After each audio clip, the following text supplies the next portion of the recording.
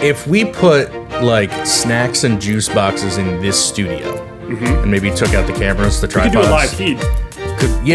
Could like we just like lock your kids in this room every day and then you just know where they are.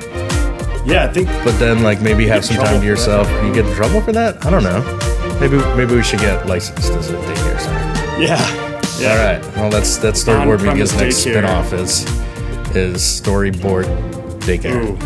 Yeah. All right. Oh, wait. That I hear is the play-in music. Oh, there it is. Which means we should stop talking about spinning off into a daycare and welcome our audience to the Video Reformation Podcast. Welcome. I'm Ben. I'm Justin. We're the co-founders of Storyboard Media and your guides on the journey to practicing effective video for business. We're like the Dr. Fauci to your escape from the coronavirus. Before we jump into today's topic, which is part 2 of our hiring series, we'll be talking about hiring an editor today. A little housekeeping to take care of, like in the last few episodes. Again, to our viewers and listeners, we are interested in what you are interested in. Again, we can keep coming up with podcast ideas and topics, but if it's not something you want to hear, then what's really the point? So we encourage you to let us know what you want to hear. Additionally, who might you want to hear as a guest on the podcast? We have a wonderful guest today. What other podcasts do you listen to? Do you think we'd be good as a guest on? Love to hear all that. So just love to hear your feedback and make sure that we can tailor content specifically to you. Lake Lure's calling. Oh, I'm getting let me just decline that. I imagine we'll be getting a call from Harris Teeter at some point too, because I have a 1 o'clock pickup and haven't heard a confirmation from them. Is that our sponsor for the week? Maybe. Speaking of sponsor, I understand that we have a new sponsor this week. A new sponsor, yeah.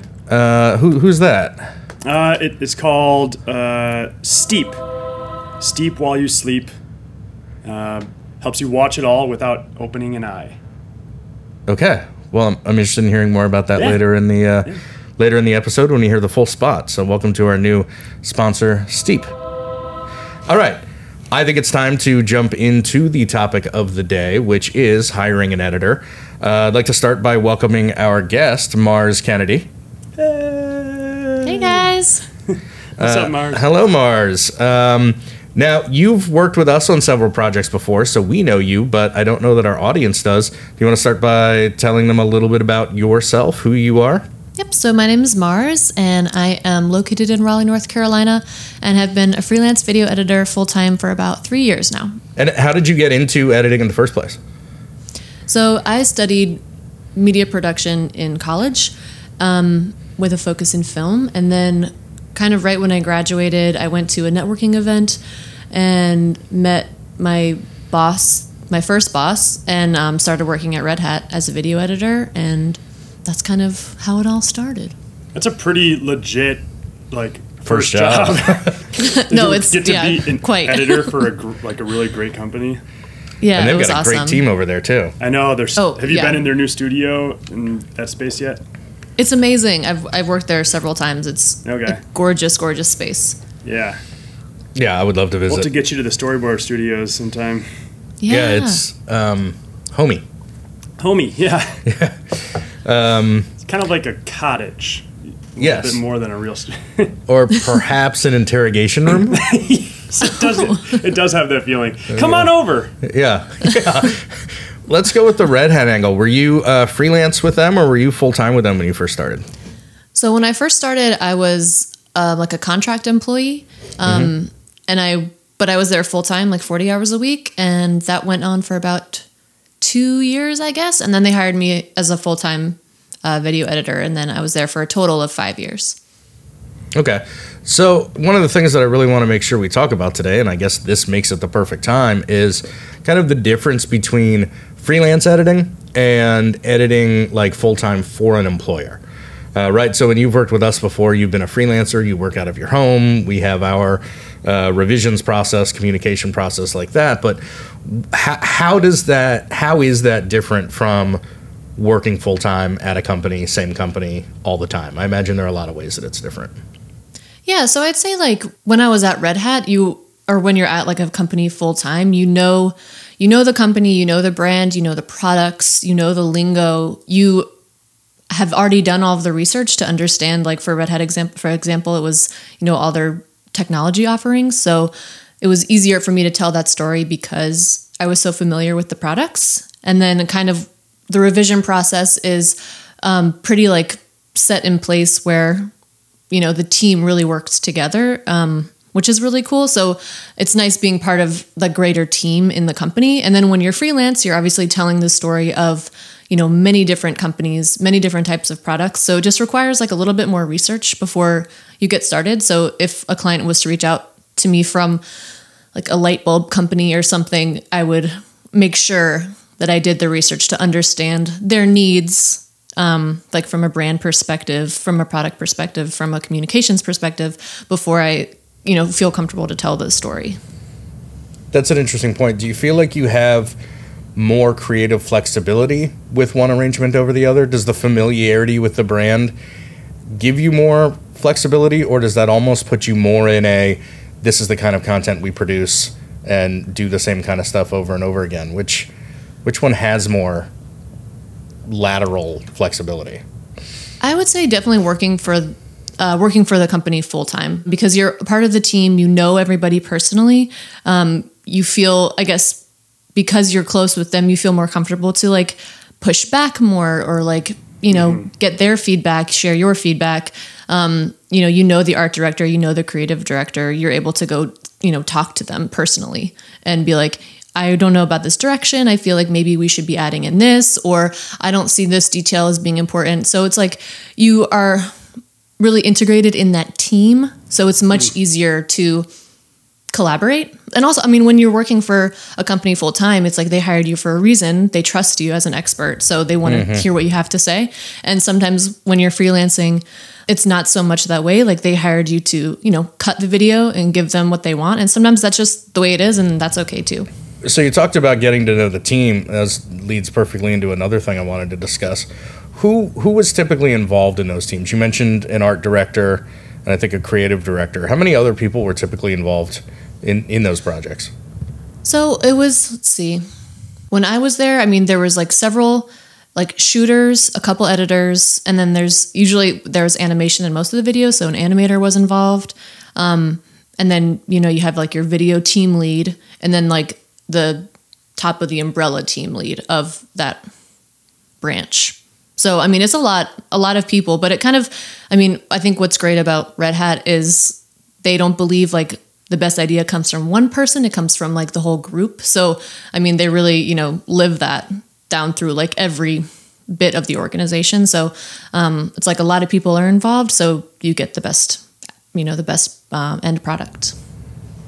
I bet working full time, you get to be more involved throughout the entirety of the project, as opposed to getting handed footage and say, all right, cut this. Oh, definitely. Yeah. I bet that sometimes that's nice, just to be like, all right, I'm going to go cut this, and then I get paid and you guys are happy. But then some other work where it's probably really rewarding to be a part of something where you were involved in pre-production. Yeah, I've never been a full-time oh no, that's not true. That's my first. That was barely liar. But there was not a team orient. No, you were a full-time like one-man band. Yeah, in the closet. Don't talk to us. Yeah. You're no longer in sales, Justin. You were the entire team. Yeah. Yeah. So, how early would you come in on these projects typically? If it was something that you were going to edit, did you come in from beginning, or was it after a treatment or concept was set, or, how early were you involved? So when I was there, the team was a lot smaller. So we were kind of all involved from the very beginning, usually, which was really nice. So they would kind of designate like, okay, Mars, you're going to edit this piece, so-and-so is going to shoot it. Like, is there anything that you think would be valuable to get as a B-roll shot, or, a video portrait, so it was nice being involved from the beginning, because I would know the story. I'd know what they were trying to say. So I can think about like, oh, okay, well, they're going to be, in Vancouver. Like, it would be great if we could get a shot of this and that, So I think being involved from the beginning as an editor is always Well, no, maybe not always, but usually it's pretty great because then you can kind of help them out with what you think they should get also for shots. Well, and that reminds me too that, you know, even as a freelancer with us, I think it was the last thing we worked on together, but we covered our client's event in San Francisco, but we were able to talk to you beforehand and get a sense of what kind of, you know, San Francisco B-roll you wanted, what kind of, you know, questions you wanted to ask in the interviews, those kinds of things of the attendees, et cetera. And that gave us, because of course we were basically just traveling producers for that one. So we had a local San Francisco videographer working for us, actually doing all of that shooting and interviews. So it was nice to know from you, the editor, who was going to edit it, what stuff you wanted to have, and then he got that, and then he kind of did his own thing on top of that to give you some options. So I think it's certainly, even in a freelancer scenario, the earlier you can bring in the editor, the better. And I think that's just one of those kind of pros and cons versus full-time and freelancer is it's easier to bring them in earlier when you're full-time because they're there all the time. Yep. Even if it's a remote situation, you're just always involved in the conversations. But for anyone who's listening who's kind of deciding between hiring an editor and like keeping freelancers, if you end up keeping freelancers, at least make sure you're bringing them into that project earlier because you're going to get better results and the editor is going to be happy. And I will tell you from experience on both sides of it, a happy editor is a happy producer. So always keep the editor happy. And I say especially for stuff that like the editor has experience in, like what you were just talking about, like event recaps. I mean, I've done, you know, so many, so like edited many and produced a few. It's just, you know, the kind of content that you want to get from like the man on the street interviews or whatever. So it's easier, you know, when you involve the editor to be like, what kind of things work when you watch the video as the final? Like, you know, we want to get this soundbite, so let's form a question that, you know, gets that response. Well, like you said, you've been doing this particular type of video for a long time, or you've done a lot of them. I bet there are things that you wish people would do differently, but you know, oftentimes you're probably handed the same type of footage every single time. And so, you know, just contacting you, asking you, hey, is there anything you wanted to try differently or whatever ahead of time, gives us that opportunity. And I think it's important to make those connections before you have a pile of footage. Yeah, definitely. And I mean, a lot of times these types of videos are just very formulaic, and that's okay because it works. But I mean, it depends on the client. Like sometimes the client is like, you know, let's get creative and, you know, what do you think we should do? And that's always, you know, a welcome treat. Well, and we've made no secret on this podcast our disdain for event recap videos. But you know, that's knowing that you have a lot of experience with them and like being able to craft those stories. That makes you the no-brainer for us to go to you as the event recap because exactly right. Because even though we know that we're doing it because it's like a mandatory deliverable to get the rest of the contract or whatever, we get to know that we get to hand it off to someone who likes doing that. And so, you know, we're willing to give that creative flexibility to say, well, try something new with this because, and it's just better than, I mean, there's nothing worse than like going through a video project that you don't want to do. Right. And so it always helps when you actually enjoy what you're doing. Yeah. But, you know, again, I mean, as a producer hiring a freelancer, knowing the types of projects that you have experience in and like to do and you know, knowing that you've got that energy about it, even if as a producer I don't, helps me feel better about it overall. Yeah. Definitely. So this isn't necessarily editing related, but I think this insight could be interesting for our audience. Red Hat's been, if you look, I think they even have stuff online too about their studio. It's a healthy investment, right? Like they put a lot of money into not just space, but tools and human resources, people, talent. They've been doing this for a long time. Like this is maybe 10 years ago you were working full time or? So I started at Red Hat in 2012. Okay. So they've had the team there even before you started, right? Like they were. So I started at Red Hat in 2012, and at that time the team was maybe like 4 or 5 people. And we were kind of just in the office with the rest of the company. And to see the growth to where they are now, it's just, I mean, it's amazing. I'm thinking back to a decade ago when video was a lot more expensive to produce. It was just kind of on that new wave of like digital with DSLR capabilities and stuff like that. But did you get the sense that Red Hat saw this as an investment, or did they just understand this is a cost center, it's going to drain money, but we want it? What was the feeling behind it all? Were they just kind of gambling and trying, seeing what works? Let me think of a good way to start this.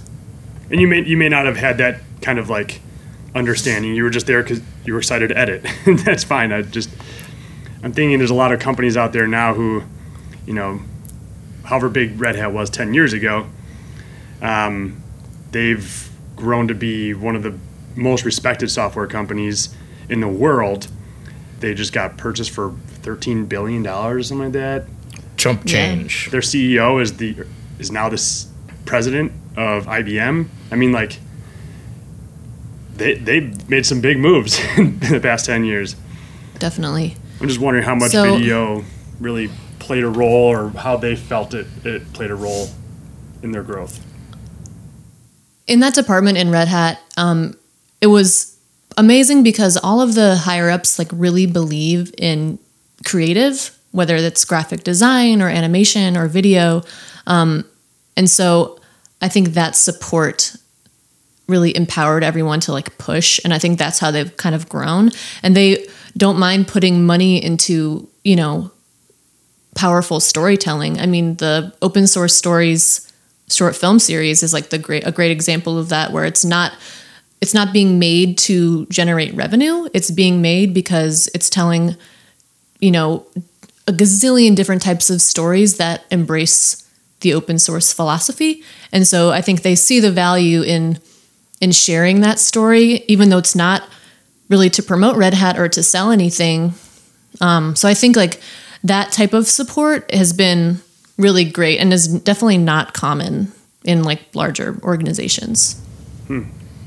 Especially when you're selling software and services, like you need an interface, you need graphics, you need something to be able to approach software, because otherwise it's just a bunch of code that someone's handing over to you. Or I'm sure I'm simplifying it beyond, but that open source, the open source stories, that to me is a brand connecting with its why, right? Mm-hmm. There's a philosophy around open source as opposed to closed source, right? Yeah. And so exactly. I think being able to identify that as their mission, before they probably had any content teams, that enables content teams to start from a root, a core value, a why. And then, whether it's revenue generating or storytelling, or, marketing piece or a sales piece, it all comes from that kind of core why. But I'm also really intrigued by that top-down support. Mm-hmm. I think if anybody listening were at the point where they were maybe just starting to build their team, if we look back now, then 8 years to 2012, it sounds like that's when Red Hat was kind of building out that team. Mm-hmm. We know what they've become. I encourage anybody who's listening who doesn't know about a Red Hat or about the Red Hat video team in their studio, definitely look it up. We'll put it in the show notes. But, that has grown to become, especially regionally, such a talented team and a top-notch corporate video team. So there was an 8-year journey there that I think a lot of people right now are probably at. They were very far ahead of the curve. But there are a lot of people out there right now in Red Hat's 2012 thinking, okay, let's build this team. And so, it sounds to me like part of that is having that top-down support from corporate leadership to say, let's invest in sharing our story, in reaching people, and in telling stories, and in trying different things. Mm-hmm. That buy-in is going to help you kind of build a foundation for building out your team. Mm-hmm. And if you've got that foundation, then you've probably got some latitude to build your team differently, maybe. All right. Well, should we dig into some of the nitty gritties of what it takes or what makes a good editor? Yeah. Sure. You've been doing this for long enough that you've got sure some very strong feelings about what a good editor is and what a bad editor is, or however you want to qualify those. But like, what makes a good editor, in your opinion? I think a good editor is like a problem solver, because I think anyone can watch like a lynda.com tutorial and like learn how to, cut video together in Premiere. But what makes the good editor is hearing what your client wants, what they need, what they're shooting for, and helping them get there at the end of the video in a compelling way. So I think if you're anyone can like learn how to cut a video, but you really need to tell a compelling story. So if you're taking, an hour long interview of in the weeds technical speak, like how do you cut that in a way that you get everything important across, but you're not boring anybody, So I think it's about like finding, the best bits and being able to tell that story in a compelling way. And that problem solving is true on a macro level from just making videos in general. Pre-production is all problem solving on the day of the shoot. There's just problems left and right. And if you can smoothly, fix those problems or answer those questions and keep moving towards that goal, that is definitely an important part. Were you gonna say something? Yeah, I started as an editor, 2009, 2010. While I don't do it as much anymore, I still feel like I am first and always an editor. And I completely agree with what Mars is saying. I mean, it's about putting puzzle pieces together when you don't even really have the picture on the box. Mm-hmm. You kind of dump out with the raw footage and the B-roll and interview audio and whatever it is you're making, and scripted content, right? Scripted live action content is probably more like, okay, well, at least you have the picture on the box. Yeah. But it's still taking all of these individual pieces and being able to look not just at which two pieces put together, but where do they fit together in the totality of what you're doing. So, and also knowing, sorry, go ahead. No, go ahead. I was going to say also making sure you understand the audience is super important, because if I'm making, a video about technology and the audience is someone that wants to learn about this technology, the video can be, 4 minutes long. But if I'm making a video about technology that I want like a CTO to watch, it needs to be 1.5 minutes, because they don't have time to be watching a 4-minute video. So, knowing the audience is super important for when you're cutting.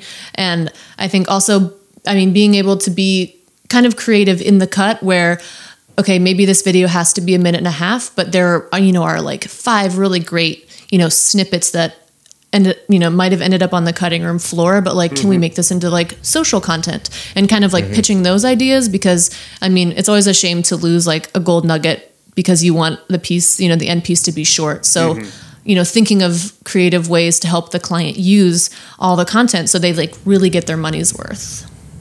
Well, that reminds me of the manifesto, right? It's video is a verb, not a noun. Even if you've been hired to just make one piece, as the editor, you have the opportunity to say, hey, there's all this other stuff here that we can create out of this that makes this one video a campaign supported, or whatever. And I think that audience point is so key too, because as an editor, there's almost like a Google Earth approach. You have to be able to see it at the 30,000 foot view. What do I need to accomplish in this 90 seconds? What do I need to say? Who am I saying it for?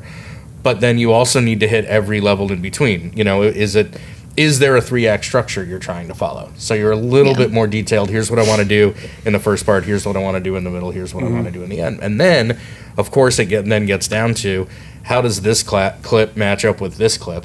Where's my continuity? Am I cutting on action? All those kinds of things too. So you really have to bounce back and forth between the super detailed, like one frame to one frame, to, just looking at 90 seconds as one thing. Yeah. You mentioned being a good problem solver and then a good storyteller. Where does that come from, the storytelling? How can you tell if someone has that in them or not? What are things you could learn to be a better storyteller? I just feel like that's such a I don't want it to be a throwaway term in this conversation, because it's used a lot all over the place and probably misused a lot too. So tell me what that means to you. Let me think about that for just a second. That's a good question. Thank you. I'm trying to think of how to answer that because I don't want it to be like a throwaway either. Here, I'll throw something down, and if you Okay. completely disagree, then, maybe it'll give you something to disagree with. I think storytelling in the, corporate commercial world is, yes, often a throwaway term, but to me, a story is something that has an identifiable beginning, a middle, and an end. Okay. And they work together with each other. So it doesn't just mean that, and then that doesn't mean that it follows a 3-act structure, but like there's something that gets your attention or gives you context or starts you off on whatever message it is we're trying to tell over 6 seconds or 6 minutes, whatever it is. And then there's a middle piece where we get to, a lot of the meat of what we're trying to tell, whether it's somebody's story, a testimonial, a product video, whatever. And then there's the end that often, ends in a call to action. But in a lot of the best storytelling cases, also kind of we end knowing where the beginning was too. So it almost kind of creates this little loop where we close off. And so it has, if you showed it to somebody once, they'd be able to basically remember it, that this is where it started, this is where it went, and this is where it ended. And I think when you define storytelling as that, it really opens up. You aren't really stuck with this like hero's journey or a fairy tale kind of thing or whatever. And it's more like we're trying to clearly state certain things and do it in an organized way that fits with how our brain likes to kind of process information and retellings of things. That to me is a story. I love the constraint of trying to tell a story in 6 seconds. Absolutely. I think it's such a fun exercise. Even like there. So where's the beginning, middle, and end in this? It's one clip, right? You start camera down, foot level, right? Some kid's shoes, and there's just a glob of ice cream on the ground. And then you crane up and you see a kid holding an empty ice cream cone. There's a story there, right? And that like then you could cut to whatever, like logo or something. There's a story there. There's no beginning, middle, and end, but you require the viewer to create those, and you empower them to create the story in their own head. Yeah, although I would challenge that the beginning, middle, and end there is we start by seeing a children's shoes, and we all of a sudden know what setting we're in. Yeah. Right? And then you see the ice cream, and we're like, well, that's not where ice cream is supposed to be. Yeah. Right? I mean, you don't go through that level it of just thinking, happens but it's like that. It instantly happens. So you see a child's shoes, and we're like, oh, okay, that's a kid. We're, at a park or something. I can tell that instantly in like 2 frames. And then I see ice cream in a place that's not supposed to be. Uh-oh, something's wrong. Right. I'm already thinking about what it could probably be. And then as we build that like 4-second tension to get to the empty cone, that's the payoff to me. So to me, that is a beginning, setting, middle, something's off. Development. Right? There's a tension, and then there's this tension, right? Yeah. And then there's this release with, crying kid with an empty cone. Yeah. And maybe that's where I thought it would go, but that still went from, a kid's shoes to a crying kid with an empty. So I don't know. I think you can. To me, that's what's so interesting about 6-second pieces is you get to respect the human mind's ability to process information very quickly. Trusting your viewer. We're so used to taking 30, 60, 90 seconds to do something, and yet we're so wired, especially visually, to understand and learn things about what we're seeing super fast. I also love like good story. Yeah. Sorry, go ahead. No, go ahead. And I would also say there's an aspect to good storytelling, which is about like leaving certain things out. Or, we don't need to see the kid walk to the ice cream stand to buy the ice cream, to walk away, to have his first bite, to drop it. You know, you can start with the problem. And I think a lot of the stuff that I do, which is like, you know, customer reference pieces for people that have used technology or products that they've had great success with, it usually starts with them being like, you know, before this, you know, A, B, and C, and it was really horrible. So like, you know, you're starting with their problem. So you're like, oh, like, how is this going to get fixed? So you're already intrigued. You see the ice cream on the ground, you're already intrigued, you know, to about like, what's going to happen next? So I think a lot of times, like, starting with, you've got to start with something that's going to draw them in. And a lot of times that's like the problem that they faced in their organization, or, you know, the ice cream already on the ground. Yeah. I can't remember where I heard this, but I love this concept, and it's kind of what you were saying. It's as important to leave things out as it is to put them in. Like comic books, you see one frame, and you see some dialogue, and then you see the next frame, and the story takes place between those frames. You know, it's what is not being shown that, you know, that Batman hopped in his car and he's on the way to save the day. Yeah.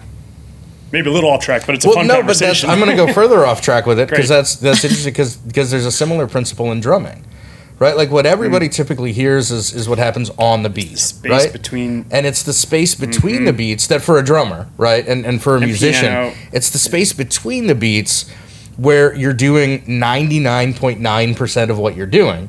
It's just that, right, that everybody hears, but it's all of everything that goes into that. And again, as a drummer, where you need to be next, and how you flail your and arm how to hit you get, it. and how, you know, how hard do you need to hit? What are the dynamics? You know, and so there's the vast majority of what you're doing and thinking about is getting to the next thing, but all anybody actually hears is those 4 beats every measure. Which, again, and I think I've talked about this before, but that is, at least for me, one of the things that I think helped me become a good editor was my drumming background. Just having that rhythm and that you know, being able to knowing kind of create a pace, and so much of editing to me is like arranging a song. Right? And being musical, like having musical ability, or just like loving music and having rhythm is, I think, like, I mean, you can be a good editor and like not have any rhythm, but I think it really helps, because I mean, a lot of times, like, if I'm editing a piece together, like, I cannot start cutting together the story without some music underneath. I'm the same way. And that's like helps with pacing, helps with like, you know, breathing room, you know, like where you want to hit like the big part of the story, like, you know, so I think having musical ability, some sort of musical talent is like super helpful. Yeah, a lot of times, even when you don't use the audio, you'll edit. Like, I remember Anthony a couple of days ago had to edit something that wasn't going to have any sound. Oh yeah, it was our reel or whatever. Yeah, the hero video for our new site. Yeah. What new site? We got a new site coming? And then, but yeah, he's like, I have to cut it to music. I'm like, that makes sense. It's smart. Yeah. Especially a reel, that's hard with no music. I know. Well, yeah, I mean I mean, this one was a 20-second loop that's going to be kind of at the top of the site. Visuals. Okay, cool. But like, it's still like, yes, it's better following a rhythm than just being an otherwise, you know, not random, but, you know, an otherwise cut together collection. Even if you use the same clips, I don't know, it just works better following that music, even if you can't hear the music. It just helps give it some momentum to kind of like push it, for sure. Yeah. Yeah.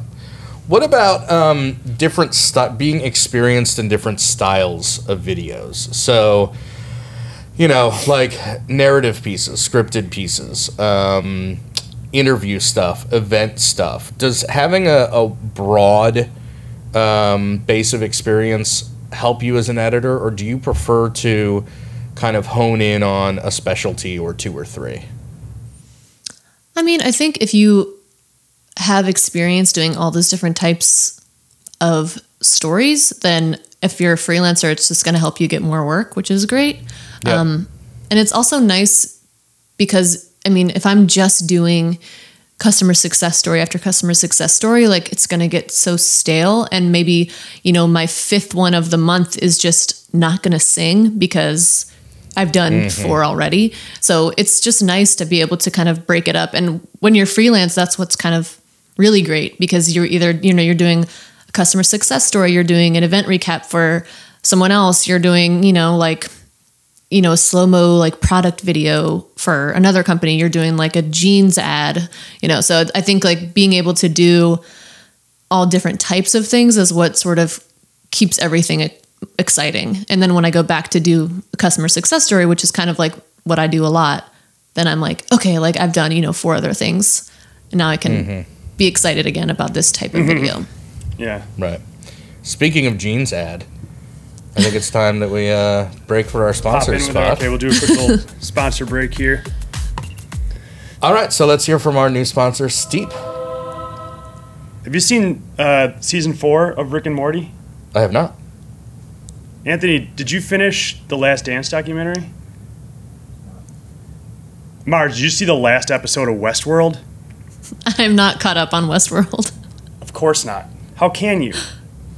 You can't possibly watch it all. In the age of infinite media, there's always too much to consume, too little time to do it, and the consequences are staggering. Imagine on your next virtual happy hour, a book club, or FaceTime with friends, and you have to sit this one out because you don't know how the Last Dance ended. The Bulls won. Oh, okay, good. Spoiler alert. Now you don't have to. The answer to all of your media consumption inadequacies are finally here. Introducing Steep. Steep helps you watch it all without even opening an eye. Visit steepwhileyousleep.com for details. Now, Mars, I understand you've been using Steep for the last week. How's that? Tell me like a little bit about the experience. A lot of weird dreams. Yeah? Are they dreams? I just wake up feeling exhausted because there's just so much going on in my head while I'm sleeping now. Which, man. Yeah, no, I used it 3 weeks ago, and I haven't been able to sleep on a Tuesday night since. But I'm not using it anymore. Like Eternal Sunshine on the Spotless Mind or whatever it messed up my head. Yeah. And I don't know. I feel a little bit like a guinea pig because they don't seem to have a website. We just took them on as a sponsor because they brought us a briefcase full of money, and they said put on these VR headsets, right? But then you've got to actually like plug it into your ear.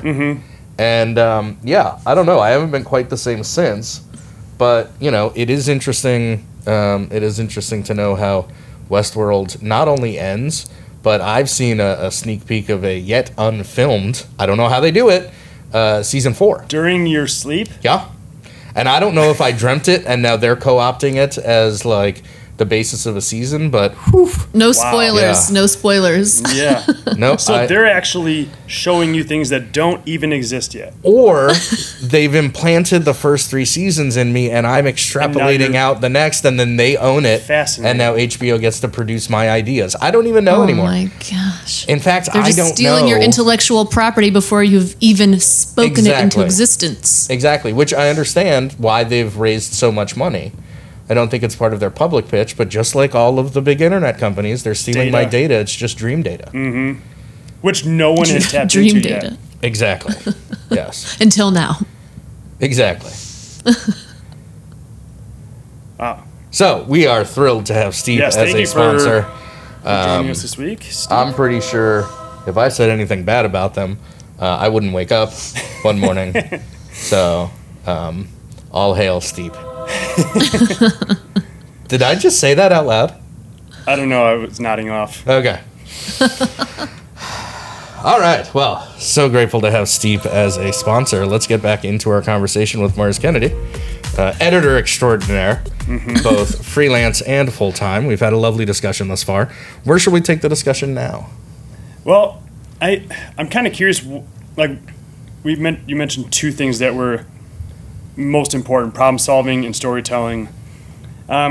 What can you say about like the kinds of hardware, software capabilities, like training? Are there things that they need to have in like actual physical things, like a certain type of graphics card, or or because there's a lot of people on this who have no idea what a graphics card is. What are some of the things that we need to have, whether it's training, some of those soft skills, or the hardware requirements to be a decent editor?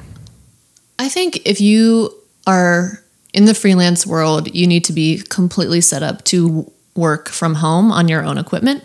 So I mean, like I work on a laptop, and mine is like a MacBook Pro. It's like the most tricked out one you can get.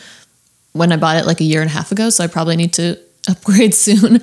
But I mean, it's a beast. So I mean, it can handle pretty much anything until we get to about 8K, and then it starts like kind of struggling. But I think like as a lot of motion graphics, are you? No, I'm like strictly video. Yeah, like okay. I can do like simple type animation titles, but I'm not doing any animation, just video. Okay. I think that's a good point too, because you could use a motion graphics or designer or animator for basic titles, and I don't even want to say basic, but like text treatments on video. But I think part of what makes a good editor is someone who's got enough of that eye for kind of that like graphic eye to know that they can put in their own titles, whether it be a lower third or a section title or a piece title or whatever. Where maintaining the brand guidelines and using the right, typeface and all that kind of stuff can do it themselves. Yeah, I think you're much more marketable as an editor when you've got those skills that you can add on to the actual video editing, so that they don't have to pass it off to, a motion graphics person or a second editor or something. I would say definitely, and that's like one of the things that I'm always asking for as an editor. If a client's reaching out to me, is if they do need titles, then I need like the brand guidelines. Like, can they send me a zip of the font so I know exactly what I'm supposed to be using, like what weights, like everything, so that I know their brand guidelines. So if I'm putting in titles that they match, what they need. I feel like it's gonna happen soon, if not already happening a little bit. But brand guidelines have traditionally in like every single one that I see are for print and web. Yeah. There is nothing that has to do with motion. You're talking about a single frame, this sheet that I'm holding, or this letterhead or whatever it is. Have you seen any companies hand you video branding guidelines? Because I mean, there's a lot of things you can mess up just based on the print and web. Or maybe not even mess up, but just if it's not defined, then there's just inconsistency across video content. Like movement. What kind of movement? Is it sharp angles or rounded, rounded movement? Or, can you do a wipe here, or does it have to be hard cuts? Like stuff like that. Those things don't really exist for a lot of companies. We've done them for a couple clients, but I mean, I was gonna say we've done a couple, but outside of that, I've never seen one handed to us. We've never had a client hand one to us.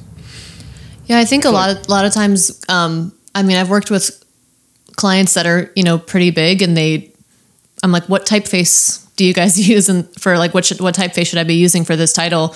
And they're like, oh, I don't know, like whatever you think looks good. And I'm like, Comic Sans or Papyrus. Yeah. Oh god, Papyrus. I always go with Papyrus. If I don't know, it's like my default. Well, it's a good place. It's a good place to start because there's only up to go for Papyrus. Yeah. Right. You just throw the Papyrus in there for the first cut so that the client feels like they have something to comment on. Yeah. Right. Exactly. There you go. That one. And then if they say, "Ooh, I like that font," you never work with them again. You're like, oh no. I'd say it's very rare that I get like these are our video branding guidelines. Like Red Hat obviously has like a really well thought out and extensive like guideline where they have, screenshots of, the talking head with the lower third. So how big to make it, the X and the Y axis, the weights of the font, the secondary font, the colors, like, we're always using this shade of gray, not this shade of gray kind of thing. So that's always really nice when you get that, but it's just like not always the case. So you kind of just use your best judgment or watch, some of the videos that they've put up in the past. And then kind of, if you think that what they've done in the past is like kind of dated or not successful, like you can always suggest. And I think that's also what makes a good editor, because a lot of times, like I'm working with people that just don't understand anything about video, and that's okay. So it's my job to kind of educate, guide, help them understand, like show them what might work better for them moving forward. And then, they'll hopefully, kind of get it as we go. But a lot of times, I'm working with people that they just don't know, and that's fine. But so it's my job to kind of help them understand either this is the way we want to tell this story because A, B, and C. And, we shouldn't open with someone saying their name and title because we can cover that in a lower third, kind of thing. Right. Yeah. Yep. What are some of the, like, when you went to, but when you went to work at Red Hat, they probably had, like most employees, they get a spot to sit. And they have a computer and some pens and a little welcome package or whatever. Great. But, like, editing is a different beast. It's not all, like, what do you... They got very specific.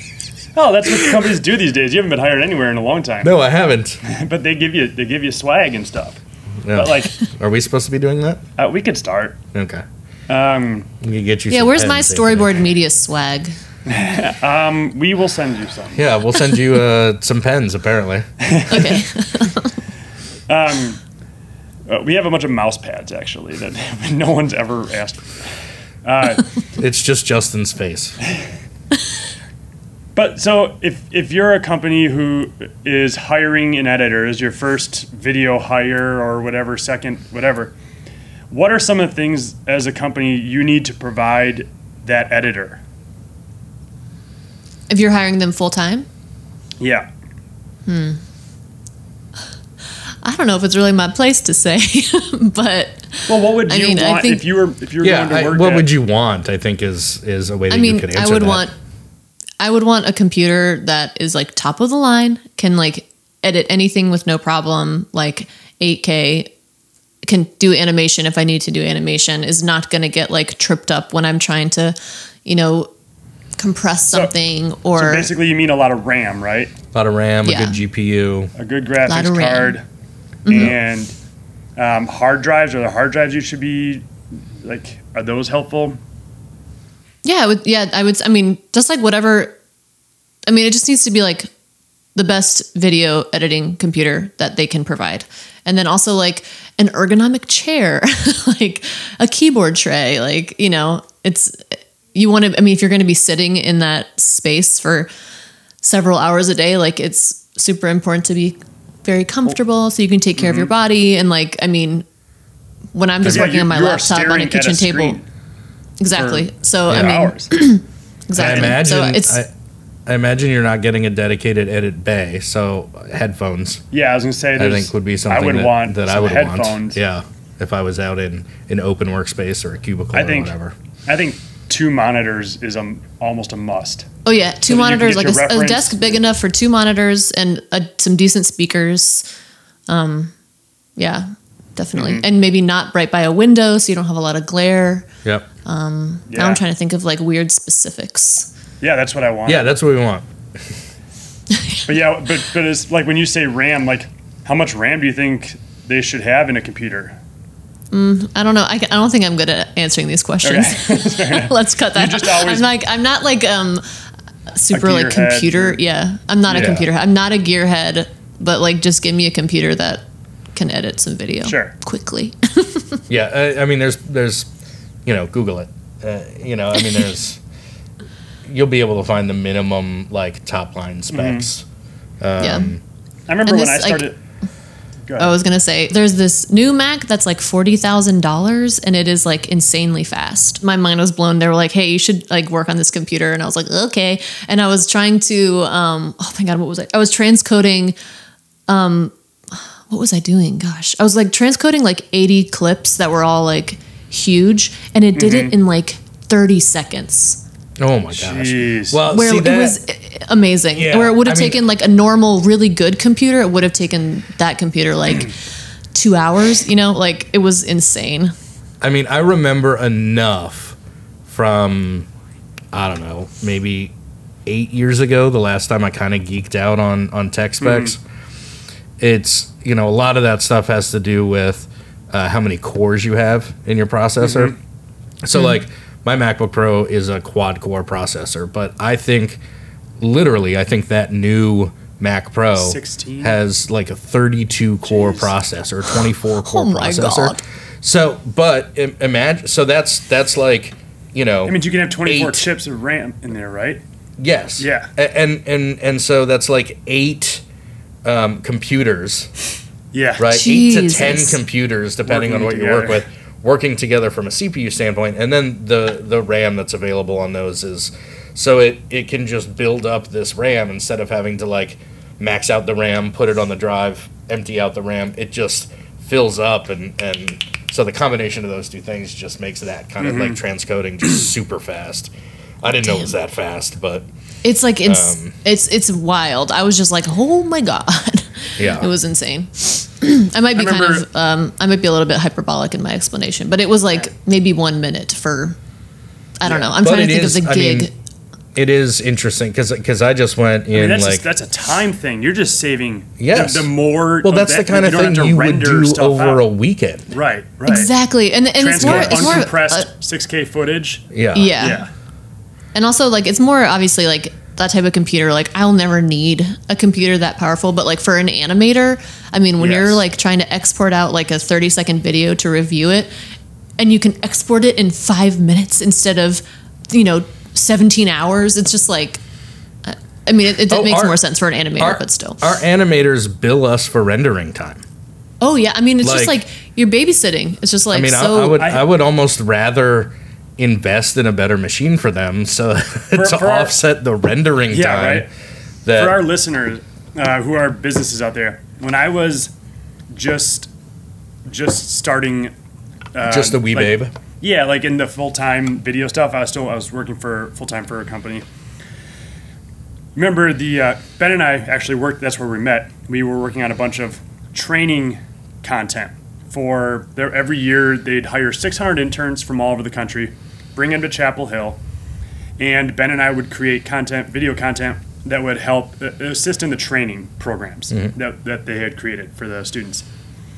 Well, on the opening day, oh God, there are opening ceremonies, right? And there are the one video that we always invested a lot of time and money in that had no actual value beyond that day. One-time play was the regional manager introduction video. So this is before, like all of these 600 interns. Each of them knows one of them because they got hired by that one person. But there are like 18 different regional managers. And so they want to bring them out on stage and introduce them, but they want to hype up the audience. So Ben and I created like a hype video for the managers, and we kind of had to say, like Arlene, Ball State University, Shenandoah Valley region, and like that kind of stuff. But you had to do it in a fun way. So mine was with green screen footage, so all the backgrounds were composed and changed and different. And I was on this old Mac that was my personal Mac, not the company's. Had like 8 gigs of RAM, I think. And this thing was about 6 minutes long, the video. Yeah. I was rendering. I had it in my lap in the passenger seat on the way to the opening ceremony. It was still rendering before this live event. And we didn't even know after it was done rendering, if it would play. Yeah. We had one chance to hit play and make sure that it actually played. I don't even think we watched it all the way through. We're like, okay, it ends, it begins, it's probably fine. There's probably a middle. And just imagine if I had either not hit export soon enough, or if I didn't have a powerful enough machine, there would have been 600 kids out there thinking like this company looks absolutely stupid. And then I have witnessed someone in that exact position before, like a several thousand person conference trying to export an opening video, and that's just not a position you ever want to be in. Yeah. So get some good machines. Peter still asks me about that occasionally. Well, Mars, let's say you're working for Red Hat, and let's say you're still there, and they're hiring another editor. What are some of the questions you would ask the interviewee, the person you're trying to hire, to see if they're any good? Ooh, I don't know. I think if I had thought about it beforehand, I might be able to answer, but I don't know. Yeah, I kind of threw that one in here about 2 minutes before we called you. I don't know that I'd ask any technical questions. Yeah. I wouldn't ask technical questions. What do you mean by technical? Give me a technical question. Like, do you know how to use Premiere? You know, like, I wouldn't ask like stuff like that. But I don't know I don't know. I'm not an interviewer. I've never had to interview someone for a job, so I think I've never thought about that. I think I would want to know editing platform of preference. Mm-hmm. But to me, there's still no right or wrong answer for that. Sure. I mean, for a long time, I was a big Final Cut Pro 10 evangelist, Apple certified, etc. But I haven't touched Final Cut in almost 3 years. And so because we use Premiere, I've just gotten used to it. Mm-hmm. And now, to be perfectly honest, if I have to, put together a quick sample something or whatever, I go into Premiere because I just know it better. They all do wonderful things. And they all do the same thing. They just do it different ways. Right. Basically. So, And I would say, I'd be interested in and I say what over platform. here it's... Sorry, go ahead. This is my podcast. And I think, around these parts, like Premiere is pretty much the standard. Like if you're in LA or New York, it's Avid, but I think most everyone is using Feels Premiere. like a showbiz thing more than anything. Yeah. But again, to me, from my perspective, whether I were, leading an in-house team or building an in-house team or in my current position, I don't really care what you use as long as you're comfortable in it and you can get it done, right? Yeah, I mean, you'd want to know that they're proficient enough to produce. Like you'd have to watch the reel. Yeah, and if exactly. Here's one thing that we've always people have reels all over the place. Great. What did you do in that? Like, what was the mission, and what did you do? Did you color that? If you didn't, don't let me assume it. Right. That you did color it. Did you do the graphic treatments? No. Okay, then why are those in here? Or what are you showing me? Why? Like, what's the context for this footage? I also don't really. If I'm looking for an editor, I don't love just watching reels. That'll get them to like, all right, I'll look more. Yeah. After watching a reel, but I want to know how they told a story, and if they have those chops, understanding those beats and everything. If they've got a good rhythm, if they've kept me engaged through those, 72 seconds or whatever it is. I want to see actual finished, produced pieces, and I want to know exactly what they did. Yeah, I think it's more difficult with a reel when you have when you do so many roles, because then like maybe someone else did color it or someone else directed it. Like for me, I'm just like, I'm an editor. Here's my editing reel. This is how I would cut together this reel, and then I'm on my my portfolio website. It has like all the pieces that I've worked on, and then it says I edited, I colored, or I edited, I did not color this. It says the specifics, so the person watching. I think you're far ahead of the average freelance editor by sharing that much information. We so rarely see that level of information, and it's frustrating. I just don't want to I don't want to misrepresent myself and then have them think I can do something that I can't, or I want it to be like, I don't know. Like I just want it to be as transparent as possible. But I think if you're bringing someone in for an interview, you've seen their work, you like their work enough to talk to them. The most important thing is that you like them. I mean, you have to get along with them, and you want to work with them. So I think those whatever questions that or just like hanging out. Like a long. Say again.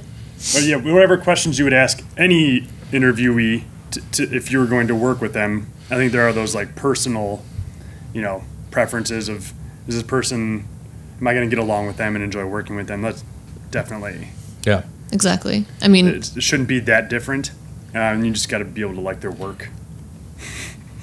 Well, and if you're going to be spending all that time with them, it's it's important that you want to be around them and you enjoy working with them, because if you don't, then you're just going to be in hell. I like to try to figure out, and sometimes people aren't always completely honest, but I like to figure out if they're going to want to do the work that we need them to do. Yes. Because there's a lot of, we've talked about different styles, but like, if somebody really doesn't like doc work, and 90% of the work we did for our clients was like customer success stories and things like that. That's kind of a doc style approach. They may be a very qualified editor, and they may really want to work in our office, and we might really like them as a person. But if they're not going to be happy, Right. and they're not going to feel like they're doing the kind of work that they like to do, then one, I don't think I'm probably going to get their best work out of them. And two, they're probably not going to be happy very long and, going to look to go somewhere else. So it's hard to, I think you have to start, I think that's part of the interview process is you gauge how trustworthy this person is, and then you have to ask them that question. And you can kind of tell toward the end of an interview if they really want to do that kind of stuff. I think that's hugely important when it's a hiring decision. I could hire a perfectly qualified, good editor to do some customer success stories if it's one project. But if they're not like really psyched about doing the kind of work that we do, I don't know. That's a big red flag to me. Yeah. Yeah, I think if you are an employer hiring an editor, hopefully you know the types of videos you're going to be doing. Is there a lot of green screen studio work, or is this on location? Stuff like that. I think. Mars, how do you feel about that as a freelancer? Do you, being the interviewee, do you feel like you're able to be honest about the type of stuff you like to do, or are you kind of wary about like, I can do this for this one project, but I'm glad I don't have to do this over and over again? Do you ever come across that kind of feeling?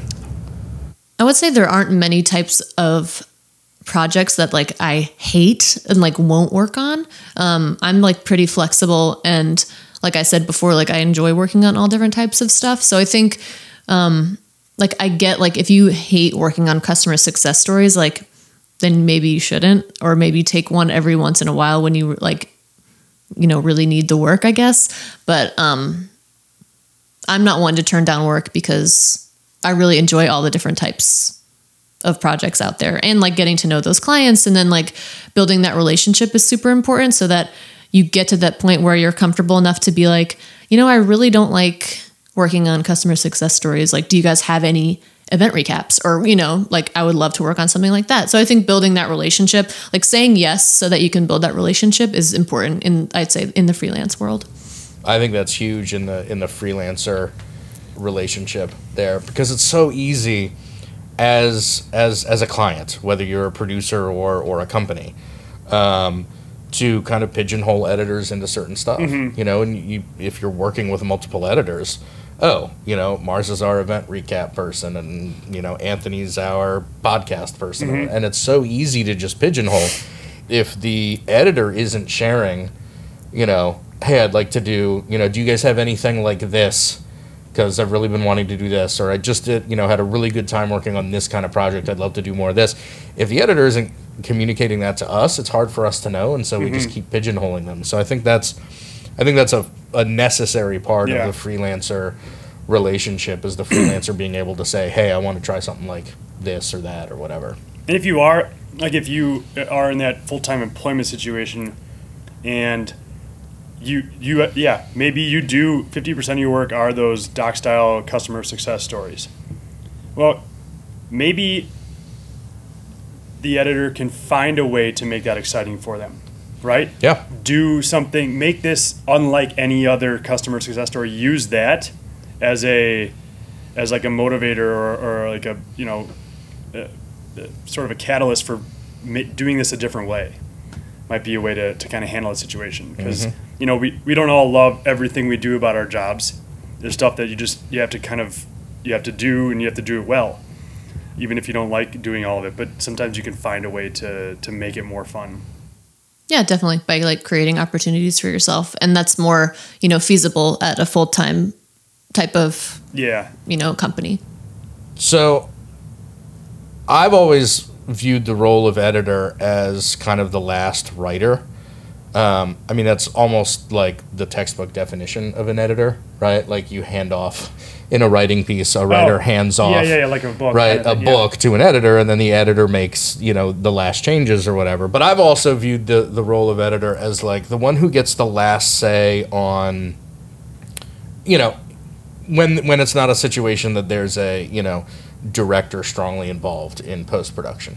The editor gets to say, here's how I think this fits together better, especially when it's something scripted. And this comes from my kind of first realization of this was that same project you were talking about with hiring the interns, right? Where we were rendering out the video right before the live event. And we had God knows how many scripts that we had kind of given to a committee to get approved. And there were just some fundamental creative differences between you and I and some of the executives at the company.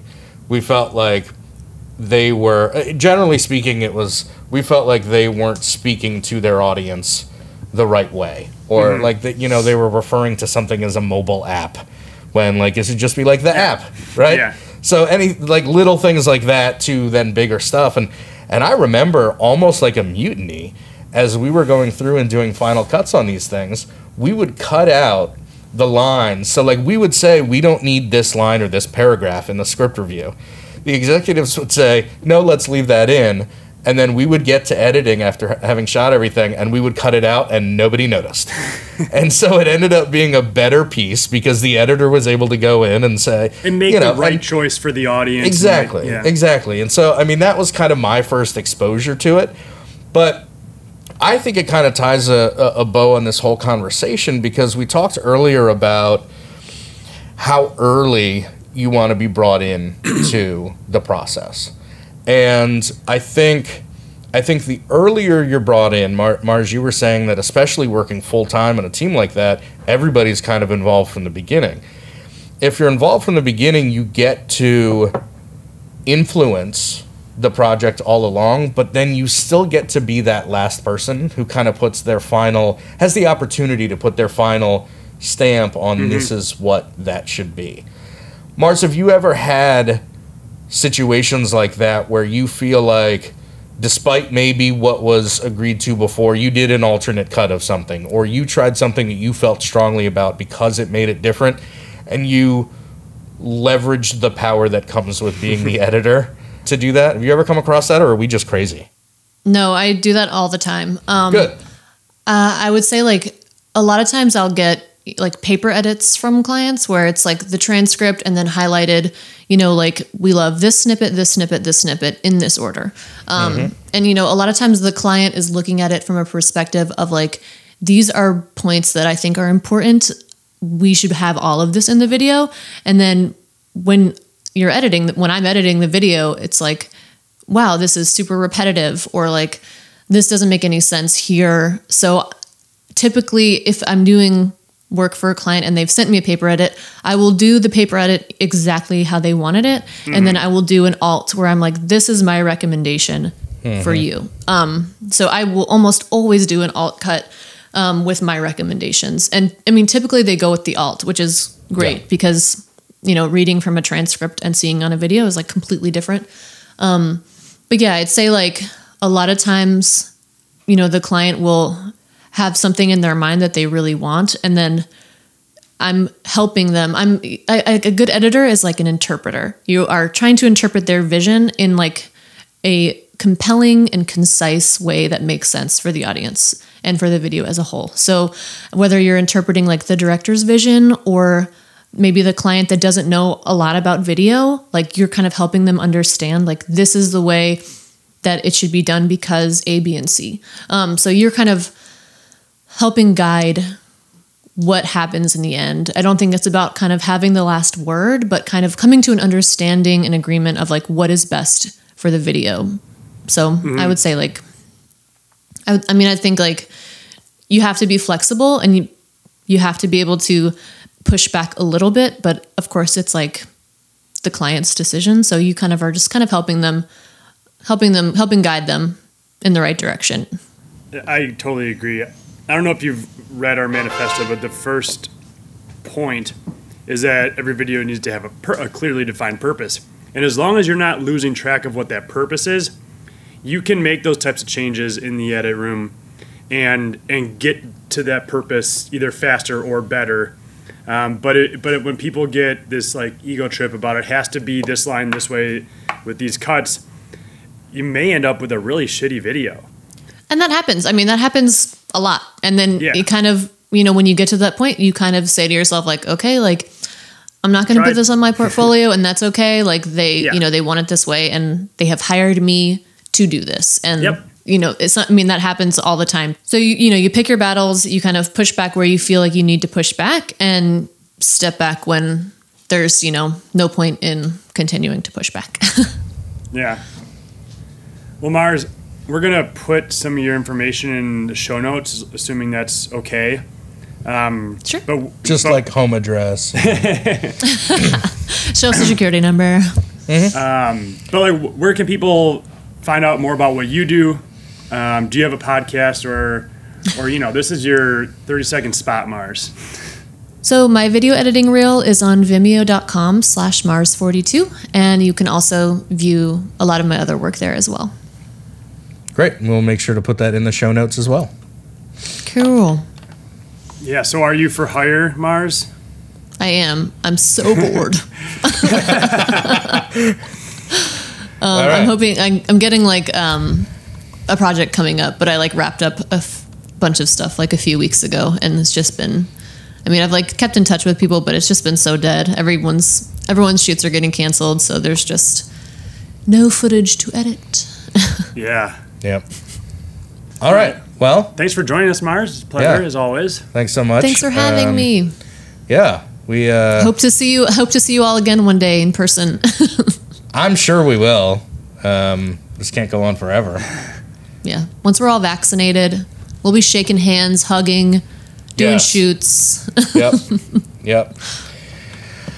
Okay. Take us home, Ben. Yeah. Let's so thanks everybody for listening or watching if you're watching on the YouTube. As usual, the old like, subscribe, rate. I can't believe we still do that. Everybody does it. You kind of have to. I don't know. Like, it doesn't comment, seem to subscribe. Work. Like, comment, subscribe. Yep, all the ratings, all that kind of stuff. What's our normal outro? I forgot, but we do have a just. We revisit the sponsor. Got paid for That's 2 right. ads. So yeah. Hey, have you seen season 4 of Rick and Morty? I have not. Is it Marty or Morty? Morty. Did you finish the Last Dance documentary, Anthony? He did not. Hey, Mars, did you see the last episode of Westworld? I am not caught up on Westworld. Nope. Of course not. You can't possibly watch it all. In the age of infant media. Okay. That's kind of where we are, though. Yes. Media for infants. In the age, yes. Storyboard media. Infantile media. That's our new name. Infantile media. I like storyboard media, infantile media. Yeah. Didn't know where I was going with that one. It's usually me doing. Of course not. You can't possibly watch it all. In the age of infinite media, there's always too much to consume, too little time to do it, and the consequences are staggering. Imagine, on your next virtual happy hour, a book club, or FaceTime with friends, and you have to sit this one out because you don't know what happened in The Last Dance. How it ended. Because you don't know... Wait, how did it end? And you have to sit this one out because you don't know how The Last Dance ended. The Bulls won. Oop, spoiler alert. Now you don't have to. The answer to all your media... Now you don't have to. The answer to all your media consumption inadequacies is finally here. Introducing Steep. Steep helps you watch it all without even opening an eye. SteepWhileYouSleep.com for details. Visit SteepWhileYouSleep.com for details. All right. Hope to have SteepWhileYouSleep.com back as a sponsor next episode, but I just have a sneaking suspicion I'll be brain dead by then. Thanks again for joining us. We will see you, or you will hear us next time on the Video Reformation Podcast. Yay. Yay. How many podcasts is that? This is our 28th episode. Okay. And I believe episode 30 is supposed to be our year in review. Like, our 1 year celebration of podcasts. So I think we have one more episode to do, and then we're supposed to. It's a suggested topic. Okay. You know, it could be a clip show or something. A bonus episode. All right. How many are we gonna do? Until they start producing some leads, and then we'll stop. I don't know how many we're gonna do.